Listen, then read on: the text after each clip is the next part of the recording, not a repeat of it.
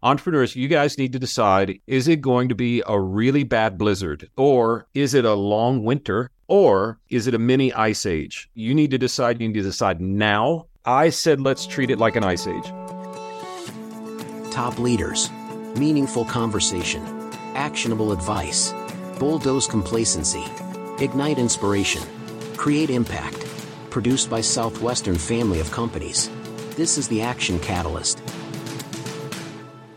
Are you interested in advertising with the Action Catalyst? Our listeners could be hearing about your brand right here, right now. For details, shoot us an email at info@theactioncatalyst.com. We are joined once again by William Vanderbloemen, CEO and founder of the Vanderbloemen Search Group. William last joined us on the program in 2018, but as you know, it's been quite a 5 years since then. So what's changed for you, William?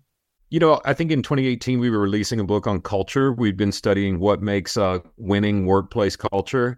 That book's actually sold more copies since the pandemic than before, because now everybody's wrestling with, do we make people come to the office? If we're going to make them come in, it better be pretty cool. Like, what do we do? And I can't claim that I'm prescient enough to know that that was where it was headed. But, I tend to believe somebody else is in charge here. So maybe it was for that. So that's been cool to see. We actually revamped our culture tool companies can take to see how they're doing against, I think it's 5,000 companies now that have taken their teams through it. So it's pretty cool. But then the pandemic hit. You know what I learned? I've got an undergraduate degree in philosophy and religion. You know what most people with a philosophy degree spend their career doing, right? They spend their career saying, do you want fries with that? And then I've got a seminary degree from Princeton. So none of that had how to read a P&L. So lessons learned from the pandemic. We are an executive search firm. We started out helping churches find their pastor. And then we branched out to schools finding their headmaster, and then nonprofits. And it's gone a couple of different ways. But during the pandemic, every one of our clients was closed indefinitely. And this is the business takeaway. If all of your clients close indefinitely, it will change your P&L for the year. Now, some really cool things happened before the pandemic. We decided that we needed to decentralize. We're going to open regional offices and start to do more of a franchise model with a central office in Houston. So we spent almost all of 2019 running a beta office in Phoenix, and we'd always used Zoom, but we had to learn, we had to develop what would a policy look like for remote work? Can we build backdrops so no matter where people are, it's going to look like it's the same branded experience? We had no idea what we were preparing for. But when the pandemic hit, as far as office operations, we were able to just flip the switch. We already had all the pieces in place, and I'm so thankful that is somebody else in charge. But when the thing hit, I read a paper called Leading Beyond the Blizzard. And this is so good for any crisis management. I'm never going to forget this. Entrepreneurs, you guys need to decide, is this pandemic, is it going to be a really bad blizzard where we got 10 snow days in a row? Or is it a long winter and we got a few months of shutdown? Or is it a mini ice age? Is it last a year and a half? Something like that. And for every business, it'll be different, but you need to decide. You need to decide now and commit to one of those paths and then live according to the path. I said, let's treat it like an ice age. Honestly, if I were really a good businessman, I would have just shut the company down, sent everybody home, and reopened it and start from scratch when the thing was over. That would have been the smarter business decision. Do you still think that's true? Is that how you would handle the next crisis? I used to think having good leadership vision was being able to see 5 years down the road, have a 10-year plan and what are we going to do? And I think, and I'm not trying to go all religious on you, but there's a line in the Hebrew scriptures that says, your word is a lamp unto my feet. So I used to think that meant like a xenon headlight that give you eyes to see 10 years down the road. It wasn't. It was actually a little lantern they'd wear on their shoes, and it gave them just enough light for the next step. And one of the most important lessons I had to learn as a leader was, William, you don't have to know what's happening in 10 years. You do have to know slightly sooner than everybody else what you're going to do. So I'm focusing more on my ability to be agile with whatever comes. So that brings us to the new book out now called Be the Unicorn, Data-Driven Habits That Separate the Best Leaders from the Rest. You drew from over 30,000 interviews for this to identify 12 traits or soft skills that create standouts. How do you define soft skills, and what put the wheels in motion to write the book? You ever meet somebody and within like 5 minutes, you know they're a winner? I believe I'm doing it right now, actually. See, now that's good. That was good. I didn't see that. You got me. Oh, yeah. No, but you know what I mean? I mean, maybe you're at a social function and there's just somebody that's kind of life of the party. Everybody likes talking to, everybody's around. Or maybe it's a quiet person you run into at a dinner and they don't say much, but when they say something, it's like, oh my gosh, say more. Or you're in a job interview and you're interviewing a candidate and you're like, this one's a winner. Man, that guy's got something going on, right? So my question was, what are they doing in 5 minutes that makes me think that? Like, what is that?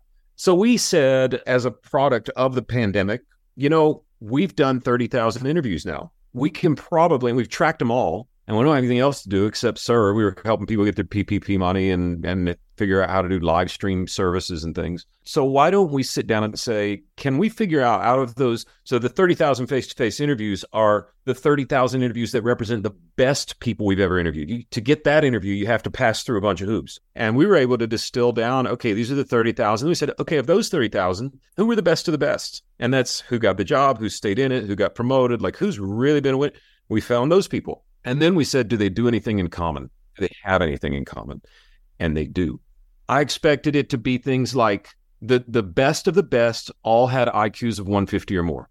The best of the best all had the privilege of going to Ivy League schools. The best of the best came from money, so they didn't have to start with nothing.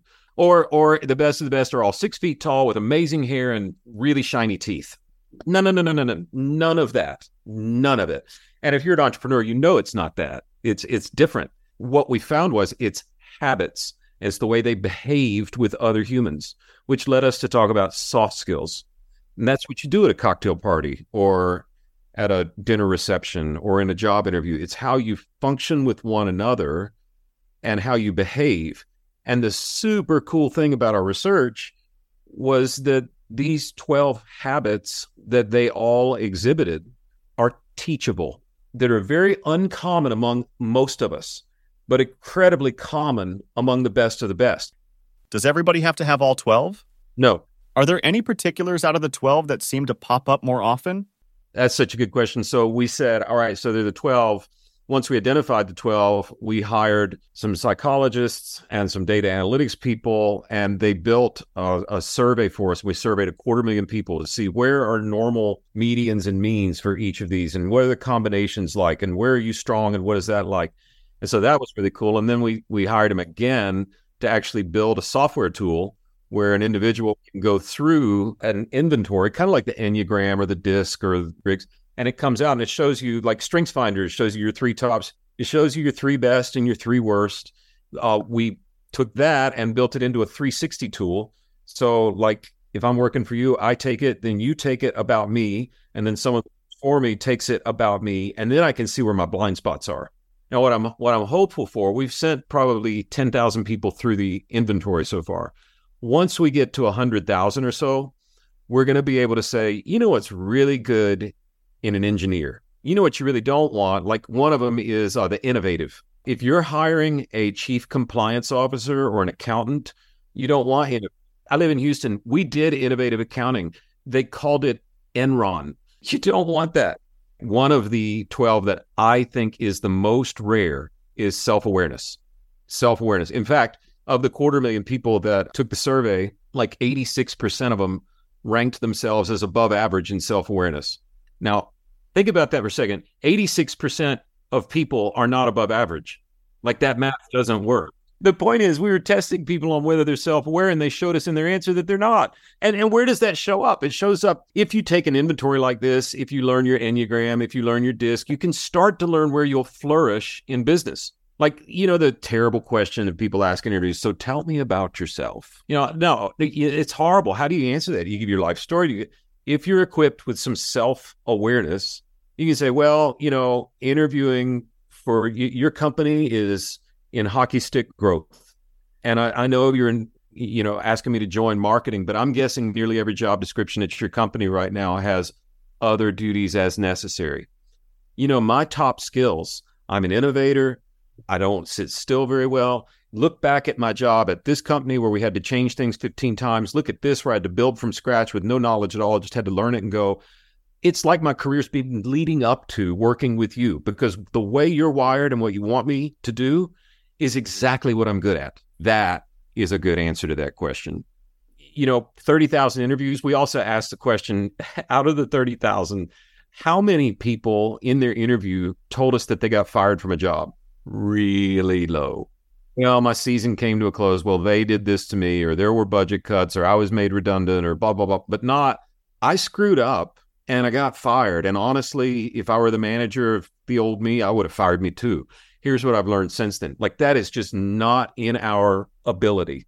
So that's when, if you find somebody that's self-aware, like, honestly, we don't have much that Socrates taught because it was all verbal. He didn't write anything down. But the one teaching that everybody says, yeah, no, he did say that. He said, know yourself. That is the height of wisdom. Well, I can't let you go without touching the super timely topic of AI. In short, William, do we need to be afraid? Oh, man, that's human nature. But when in business have we not seen a cycle of we invent something new, it replaces jobs, we figure out new jobs? I mean, industrial revolution, internet, you name it. There's something that creates efficiency that removes some old jobs, and then we figure out new jobs. What I do think it was interesting. I was in a small panel discussion at a small business owner thing where people were pitching their ideas, kind of a Shark Tank sort of thing. And one of the sessions was on AI. It was funny. This session was titled, "What should we title this session?" Like, ask AI, And one of the three panel people was Google's chief of staff, who's in charge of their whole AI. It was me and like 50 coders sitting in there, and they're all asking all this, like at the back end and the, you might as well be speaking Greek. I didn't understand a word they said. It was like, well, you haven't said anything to me. What question do you have? I'm like, I have a high school senior. What should I tell them not to major in? They wouldn't answer as bluntly as I wanted, but they just, I'll tell you what to major in: liberal arts. The ability for humans to interact with humans is going to be at a premium in the new era. And that's where I think these soft skills, it's really, of all the searches we've done so many times, the winner of a job is the one who gets along well with others. And if you do any majority of the 12 of these traits, you're going to find that it's about people being with people. Should we be afraid? There's some jobs that, I would not want to be a second-year accountant right now, where you just pour people like that's going away. Those coders in that room were scared to death. Coding will probably go away. But there are other jobs, nursing, my goodness. I mean, that's for 9,000 different reasons, a career path that's going to grow. Consulting at a very high end where it's not just data, but like, how do I make sense of that? I don't know if I'm afraid. I guess the people that were living at the front end of the Renaissance were probably afraid too. But what a cool time that would have been to live, right? Where can people find the book, as well as the software tool you mentioned? Go to theunicornbook.com. That's got everything in one place. William, thank you for taking the time to rejoin us today. And let's not make it another 5 years before the next. That's right. And let's certainly not have another pandemic. If you enjoy this podcast, please make sure to subscribe. And to stay updated on everything that the Action Catalyst is up to, make sure to follow us on Facebook and Instagram at Action Catalyst Podcast, and on Twitter at Catalyst_Action. And thanks for listening.